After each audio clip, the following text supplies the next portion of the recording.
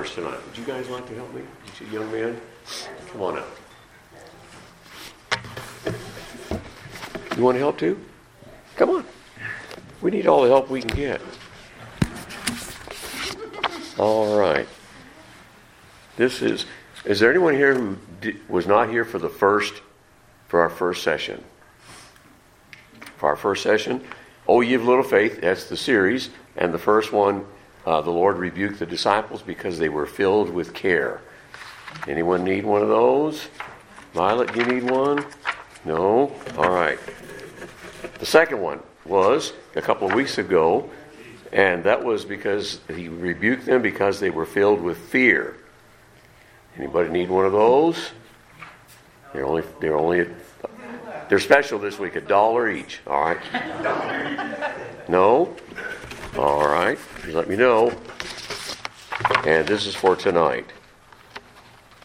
And we'll give you some to give on that side. And we'll give you some to give on this side. And you take that side, all right? This side, right here. Right there, down that aisle.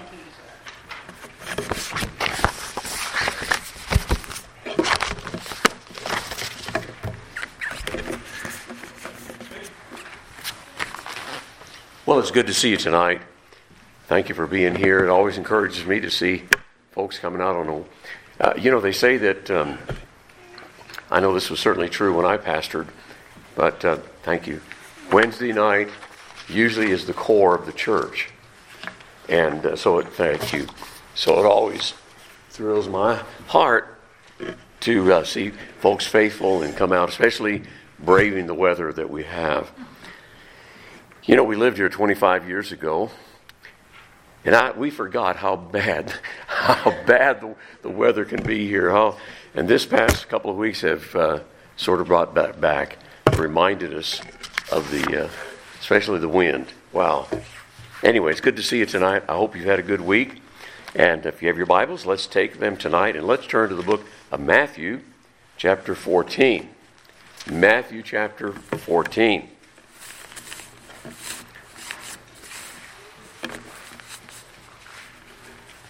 How many of you have read The Pilgrim's Progress? Oh, wow. Several of you. The Pilgrim's Progress by John Bunyan. Okay.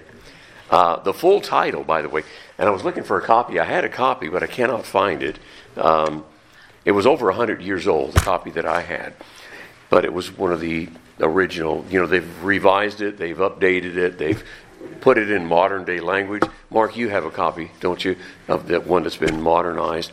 The full title of that book is The Pilgrim's Progress from This World to That Which Is to Come. Back in the old days, I don't know if you ever looked at old books. They had long titles, Brother Tim, didn't they? I mean, long titles. It was written by John Bunyan. He was a Baptist preacher in England, and it was published in February of 1678. And this book is regarded as one of the most significant works of religious English literature. It has been translated into more than 200 languages. Yeah. And has never been out of print. That's amazing. Since 1678, it's never been out of print. It's said that Charles Spurgeon said that he read it, Mark mentioned this a week or so ago, that he read that book 100 times. 100 times. How many times have you read it, Brother Sam? No. Pilgrim's Progress. Probably twice. Twice? Okay. I remember reading it in Bible school for an English class, I think. I remember reading it, I think I was in 4th grade. Really? And then as an adult. Good for you. Good for you. In 1660, Bunyan was arrested and he was sent to the county jail in Bedford, England. We've been there. Matter of fact, in the town square, there's a statue of Bunyan there. And he went to the jail for preaching without his license. For preaching without a license. And he wrote The Pilgrim's Progress during his 14 years of imprisonment. And in the story it is the story of a Christian on a pilgrimage through this world on his way to the celestial city called heaven. And he tells of the difficult situations encountered by the pilgrim during his lifetime. So one night, as they were traveling, Christian and his companion Hopeful, they slept on the grounds of Doubting Castle that was owned by a giant named Despair. When the giant found them, he threw them into his dark and nasty dungeon. And every day he beat them, and they were plagued by terrible doubts. They lost their joy, their song, and their hope. I'll tell you how they escaped in a little bit, all right? So just hang on to your seats there. So the question tonight is this: have you ever had doubts? Have you ever had any kind of doubts? Anybody here never had doubts? You have your Bibles? Let's read our text. Matthew 14, beginning at verse 22. And straightway Jesus constrained his disciples to get into a ship and to go before him unto the other side, while he sent the multitudes away. And when he had sent the multitudes away, he went up into a mountain apart to pray. And when the evening was come, he was there alone. But the ship was now in the midst of the sea. It was tossed with waves, for the wind was contrary. And in the fourth watch of the night, Jesus went unto them, walking on the sea. And when the disciples saw him walking on the sea, they were troubled, saying, It is a spirit. And they cried out for fear. But straightway Jesus spake unto them, saying, Be of good cheer, it is I, be not afraid. And Peter answered him and said, Lord, if it be thou, bid me come unto thee on the water. And he, the Lord Jesus, said, Come. And when Peter was come out of the ship, he walked on the water to go to Jesus. But when he saw the wind boisterous, he was afraid. And beginning to sink, he cried, saying, Lord, save me. And immediately Jesus stretched forth his hand, and he caught him, and said unto him, O thou of little faith, wherefore didst thou doubt? Wherefore, why did you doubt? And when they were come into the ship, the wind ceased. Then they that were in the ship came and worshipped him, saying, Of a truth, thou art the Son of God. Father, I pray you'll help me now to have a clarity, be able to teach this lesson in a clear way. Help me to make it practical. Help me, Lord, to be true to the Word. We pray that you'll make this message will make a difference in each of our lives tonight. Thank you for us being here and for these folks coming out on this windy day. Cold, too. But we thank you in Jesus' name. Amen. So, have you ever had doubts? That's what the Lord Jesus rebuked them for this time, because they were doubting. You say, yeah, but he only spoke to Peter. I'll tell you more in just a minute. All right, hang on. So, what did you do? What did you do when you doubted? You know, some Christians live at Doubting Castle. They are plagued with some kind of doubt when the storms of life come. And they may doubt God. They may doubt his word. They may doubt his will for their life. And sometimes they may even doubt their salvation. I've counseled countless people who have doubted their salvation down through the years in the ministries that the Lord has allowed me in to have. Boy, there have been many, many who doubted their salvation. And you know what they doubted? It was never, they didn't doubt what God did, what God promised. God said, what did Jesus say? If you come unto me, what? Huh? I give you rest. If you come unto me, for whosoever shall call upon the name of the Lord shall be saved. That's a promise. And so they've never doubted. There was, I'll be honest, there was a time in my life when I went through that. But I didn't doubt what God did, and neither have these individuals. You know what we doubt? We doubt what we did. Did we say the right prayer? Were we in the right place? You know, it's what did I do? Well, there's nothing that we can do to merit salvation. Amen? And it's all by grace. But here we find the disciples here, they're doubting, and of course there are many people that do doubt in their Christian walk. So as we continue this series of messages, we're going to see that there was a time when the Lord's disciples were living at Doubting Castle. All right? So there are 4 times, we know that already, there are 4 times when Jesus rebuked his disciples with those words, "O ye of little faith." And the first was in Matthew 6:24 through 34, because they were filled with care. The second time he rebuked them was in Matthew 8, verse 23 through 27, because they were filled with fear. And now we come to the third time that he rebukes them, and we've already read that portion of Scripture. So, why? Why did he rebuke them? Well, first of all, they were filled, point number 3 actually on your lesson, this is the third one, they were filled with doubt. They were filled with doubt. And we're going to look at the circumstance, first of all, okay?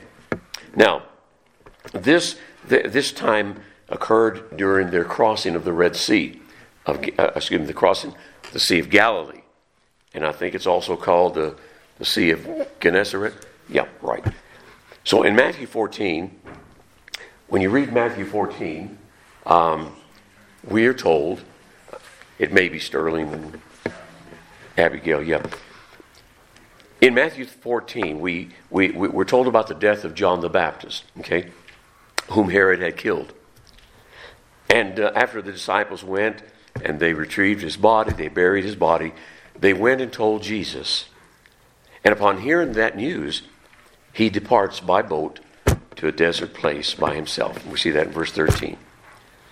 And so news of his departure, whenever Jesus was around, the word got out. The news got out, hey, Jesus is in town. And they were always, wouldn't that be something if people in Cheyenne found out that Jesus was here at Yellowstone Baptist Church? Do you believe that? That they would come for the wrong reason. They might come for the wrong reason, and many of them followed the Lord for a wrong reason. Some of them, all they wanted was a free handout. They wanted a free meal. Okay, I'm just saying, wouldn't it be wonderful, though, if people in Cheyenne, if our community found out that Jesus was here, and he is here, by the way. He's here. Whenever we meet, he's here with us. And so so Jesus departs. News of his departure began to spread, and before long there's a large crowd that's who followed on foot. And when they caught up with him, it says that he was moved with compassion on them to heal the sick, verse 14. And as the evening approached, his disciples reminds him that, hey, we're in a desert place, and there's no place for the people to buy any food, in verse 15. And then someone says, we're not told who, someone says, one of the disciples said, well, we only have 5 loaves of bread here and 2 fishes, in verse 17. So Jesus asked for them. He then took them and he blessed them, and then he broke them, and then he gave them to the disciples, who in turn began to distribute them to all the people. And we're told in verse 19 that more than, this is amazing, every time I read this, it just, more than 5,000 men, plus women and children, were fed the loaves of bread and the fishes. You know what? That's probably the best fish fry those folks ever had. In verse 22, after feeding the multitude, he instructs the disciples to cross over to the other side of the Sea of Galilee, to Bethsaida, while he sends the people away. And so the disciples get in the boat, and they begin to go out on the Sea of Galilee. So verse 23 tells us that after the multitude departs, it's now evening, and then he goes up to a mountain to pray by himself. And that's something the Lord did often. He went off somewhere, and he prayed by himself. Well, let's look at this not only happened during the crossing of the Sea of Galilee, but this occurred during a great storm. There's a great storm. Verse 24 tells us that the disciples they're out on the middle of the Sea of Galilee. It's about 3 3/4 miles out. And the Sea of Galilee is Israel's largest freshwater land lake. Okay, it's about 13 miles long and about 7.5 miles wide. As they struggled to control the ship, the wind, we're told, became contrary. It means it was blowing against them. Okay. The Sea of Galilee is more than 690 feet below sea level. To the north, Mount Hermon rises 9,200 feet. And from May to October, the strong winds often sweep through the narrow surrounding gorges, over the mountain, down in through the valley where the Sea of Galilee is, causing extremely sudden and violent storms. It could occur at any time. Now, we've seen the circumstances. Let's look at the cause, all right? The cause for Jesus rebuking them, "Oh, ye of little faith." What caused the disciples to doubt? Well, they doubted because of, first of all, what they saw. What they saw. First, they saw the storm. We see that in verse 24 and in verse 30. And once again, the Lord's disciples are in the middle of a storm. You remember, they were in another storm in another day. You know, it's been said, veterans here, Brother Bill, you're a veteran, but you were Air Force, weren't you? You were Army, okay.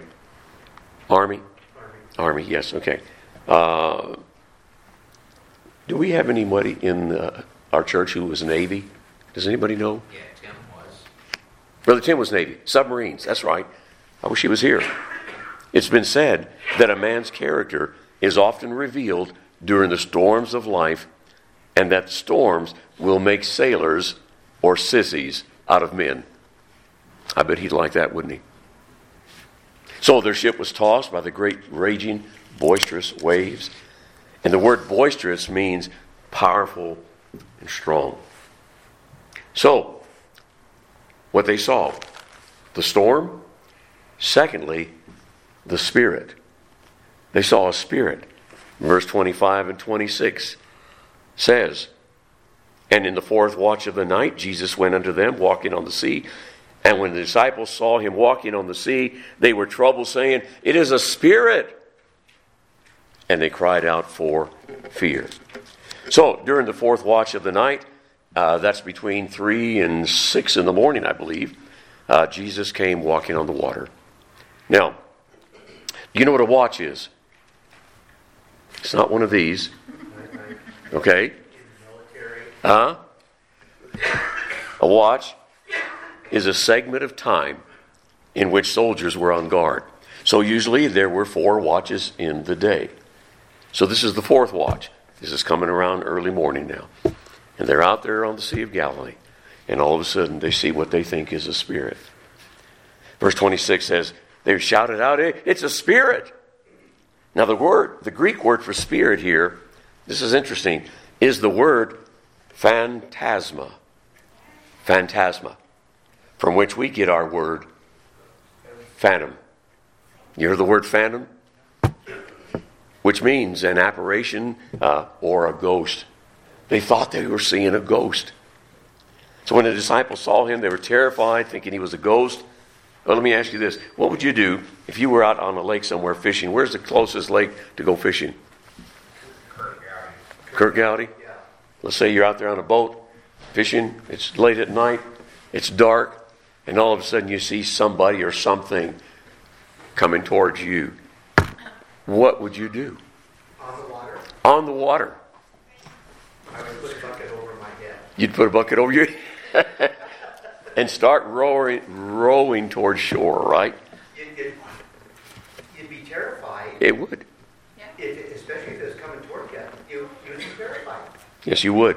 I'd like to say I'm strong. Oh yeah, brave, Yeah. macho. You put a ghost coming towards me. Yeah. I can be terrified. Well, in verse 27, we're told that then Jesus speaks to them and he assures them that it's himself. And they don't have to be afraid. And then in verse 28, just to make sure, you remember Peter, who Peter is? Oh, yeah. He's the mouthpiece of the disciples.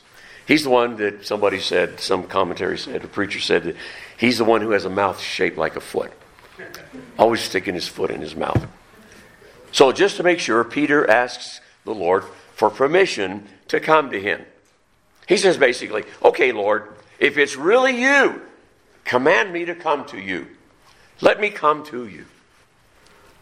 And then in verse 29 and 30, Jesus then says to him one word. Come. Come.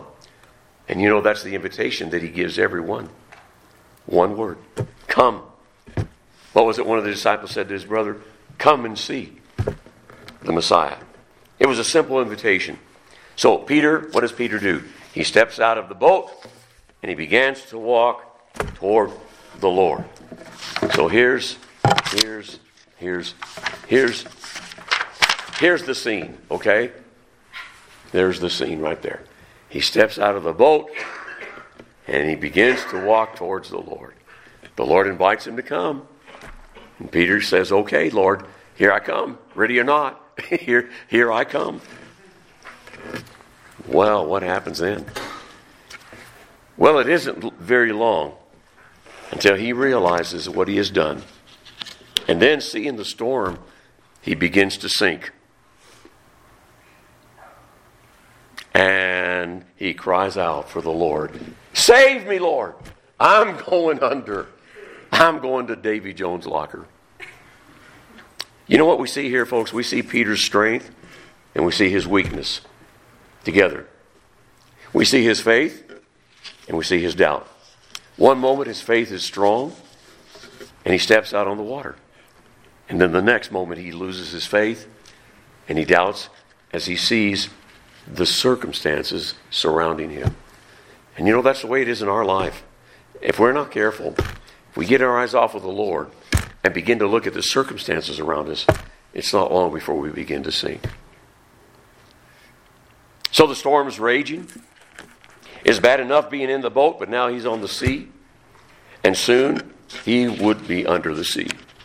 And it was a case of going from the frying pan into the fire. How often the storms of life come when God asks us to do something, and then our faith is challenged by circumstances, and we begin to doubt God. You been there? Verse 31, immediately Jesus reaches out. He takes Peter by the hand. He rebukes him with these words, O thou of little faith, wherefore didst thou doubt? Peter, why did you doubt me? But you know what? Although he was speaking directly to Peter, he was also speaking to the other disciples indirectly. Because none of them got out of the ship. None of them asked Jesus if they could come to him. So, Jesus rebukes them because they were filled with doubt because of their unbelief. What does it mean to doubt? Definition is not to believe or trust, not to be sure, to feel uncertain. And in Greek, it means to be without a way, to be perplexed, to be pulled in two different directions. I'm sure that we've all heard the expression, oh, he's a doubting Thomas. You ever heard that? You ever use that term? Oh, he's a doubting Thomas. Well, this refers to, we know, one of the Lord's disciples who was not present when Jesus first appeared to the others after his resurrection. And he doubted. Thomas doubted them when they told him of the Lord's appearance. And so we use the expression of a person who lives their life always doubting. Oh, he's a doubting Thomas, or she's a doubting Thomas. And by the way, this wasn't the only time the disciples doubted. Matter of fact, after his resurrection, many of them doubted. Matthew 28:17 says, and when they saw him, they worshipped him, but some doubted. Afterward, he appeared unto the 11 as they sat at meat, and upbraided them, that means to reproach or rebuke, them with their unbelief and their hardness of heart, because they believed not them which had seen him after he was risen. That's in Mark 16:14. So, when he saw the Savior, Peter stepped out on faith. But when he saw the storm, he began to sink. And you know that'll happen in our lives too. When we get our eyes off the Savior. You know what? By the way, you can say all you want about Peter's lack of faith. And there are many who have criticized him. But one thing is sure, None of the other disciples had faith to step out of the boat. And you know what? In all history, in all of our history, of this world's history, only 2 men ever walked on water. And Peter was one of them. So don't throw any stones. Let's not throw any stones at Peter for his lack of faith. Here's the cure. All right? What's the cure? I'm glad that the Bible, the Lord Jesus always has a cure for our predicaments, for the circumstances. He has a cure. Hey, brother, what's his name? Doug. Brother Doug. Here you go, my brother. Have you got some? Yeah. Okay. It's not helping right now. All right, this one will work.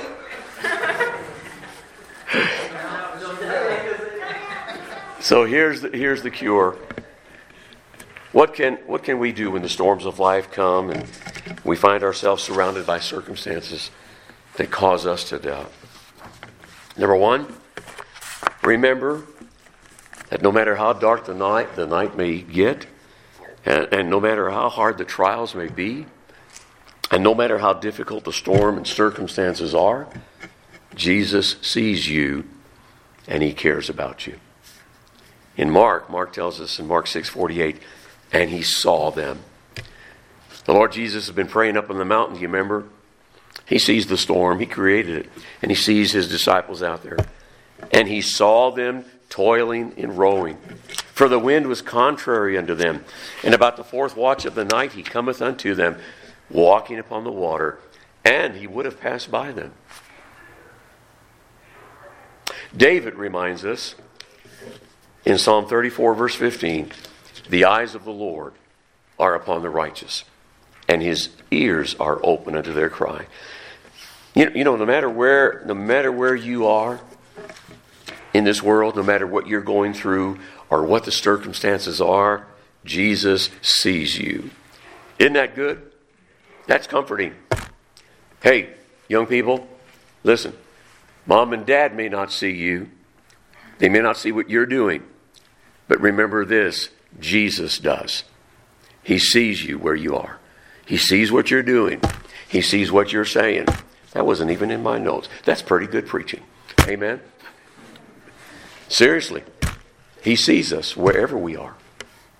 And then, secondly, remember that Jesus is interceding for you. Man, that's great. Maybe nobody else is praying for you, but Jesus is. Isn't that good? So while the disciples were in peril, Jesus was in prayer. We see that in verse 23. And I believe that He was praying for His disciples.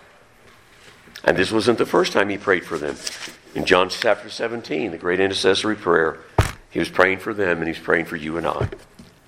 And intercession, it actually means intervention, to appeal, to make petition. And it simply means that Jesus represents us before the throne of God. Intercession involves our Lord's representation of His people at the throne of God. Romans 8:34 says, "Who is He that condemneth? It is Christ that died. Yea, rather, that is risen again, who is even at the right hand of God, who also maketh intercession for us." He's praying for us, folks. Hebrews 7:25 says, "Wherefore He is able also to save them to the uttermost that come unto God by Him, seeing He ever liveth to make intercession for them." And then number 3, remember to keep your eyes on the Savior, not on the storms of life. And that's what Peter should have. Peter should have kept his eyes on Jesus, not on the storm, not the circumstances around him. Hebrews 12 verse 2 tells us, looking unto Jesus, the author and finisher of our faith. And then number 4, remember who Jesus is. And that's what the disciples, remember in the previous occurrence, they forgot who Jesus was. And so we need to remember who He is. And in verse 32 and verse 33, after He calms the storm, He and Peter are in the boat. And then they all come to their senses and they said, "Thou art the Son of God. You're who you say you are." They forgot who He was. They forgot the miracles that they had seen Him perform. They forgot that He had power over the sea. They forgot that He was God and that He created the storm and that He was still in control. And when they saw what he did, and they remembered who he was, and then they came and worshiped him. And that's what we need to do, folks. So often when the storms of life come, and it seems that we're going under and we're sinking, we forget who Jesus is.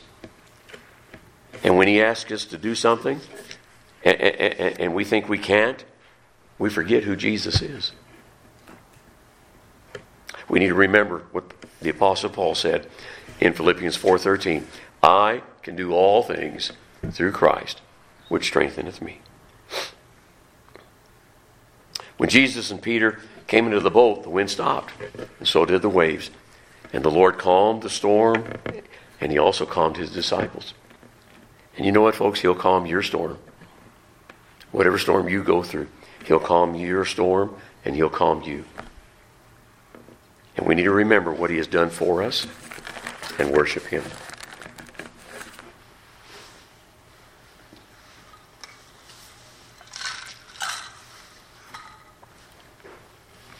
As I began this lesson, I mentioned Pilgrim's Progress and how Christian and Hopeful had been captured by the giant Despair. And then he was thrown into the dungeon of Doubting Castle. So would you like to know what happened next for those who haven't read it? Well, on Saturday, about midnight, they began to pray. And they continued in prayer till almost the break of day. Now, a little before it was day, good Christian broke out into this passionate speech. What a fool am I! What a fool here I lie in this stinking dungeon, when I may as well walk at liberty. I have a key in my bosom, called promise, that will, I am persuaded, open any lock in Doubting Castle. And then said Hopeful, well, that's good news, good brother. Pluck it out of thy bosom and try it. And so Christian plucked it out of his bosom, the key called promise, and he began to try at the dungeon door, whose bolt, as he turned the key, gave back, and the door flew open with ease. And Christian and Hopeful both came out. Then he went to the outward door that leads into the castle yard, and with his key he opened that door also. And after that he went to the iron gate, for that must be open too. But that lock went desperately hard. Yet the key did open it. Then they thrust open the gate to make their escape with speed. But that gate, as it opened, made such a creaking noise that it waked giant Despair, who hastily rising to pursue his prisoners, felt his limbs to fail, so that he could by no means go after them. Then they went out and came to the king's highway, and so were safe, because they were out of the giant's jurisdiction. Pilgrim realizes that at this time, that all the time that he had spent in Doubting Castle, he had the key that would deliver him from the prison. And that key was called promise. He had all of God's promises, God's word, including the promises of assurance of salvation and eternal life. So, with the key of God's word, Christian unlocked the doors of the dungeon of Doubting Castle, and he escaped and hoped, and they never returned again. In verse 32 to 33, when Jesus and Peter came into the boat, the wind stopped. The Lord calmed the storm and his disciples' hearts, and then they worshipped him. And so remember this, folks, whenever storms of life are getting you down and you feel imprisoned in Doubting Castle, causing you to doubt, remember you can escape by using the key called promise.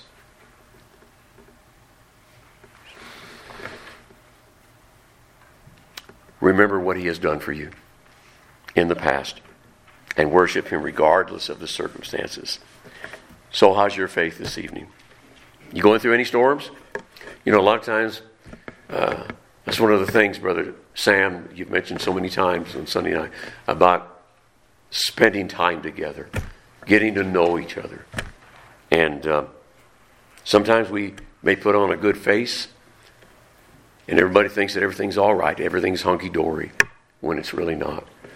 And that's why we need to spend time with each other like this.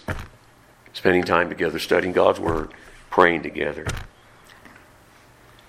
Remember this, Jesus will calm the storms in your life, and He will also calm you.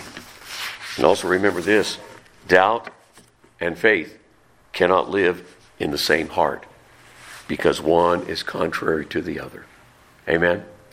Amen. Let's pray. Father, thank you for this opportunity, Lord, to see another time, a time when you rebuked your disciples because they doubted you, Lord. They doubted you. Help us not to doubt you. Help us to believe. Increase our faith, Lord. Bless our church family. And Lord, we'll ask that you just do a work in all of our hearts. Maybe there's someone going through a difficult time. I don't know, Lord, but you do. And you know the storms of life that we go through. But we know also that you'll bring us through them. You'll calm the storms. And you'll also calm us. And we ask you to bless the rest of this evening in our prayer time in Jesus' name. And all God's people said, amen.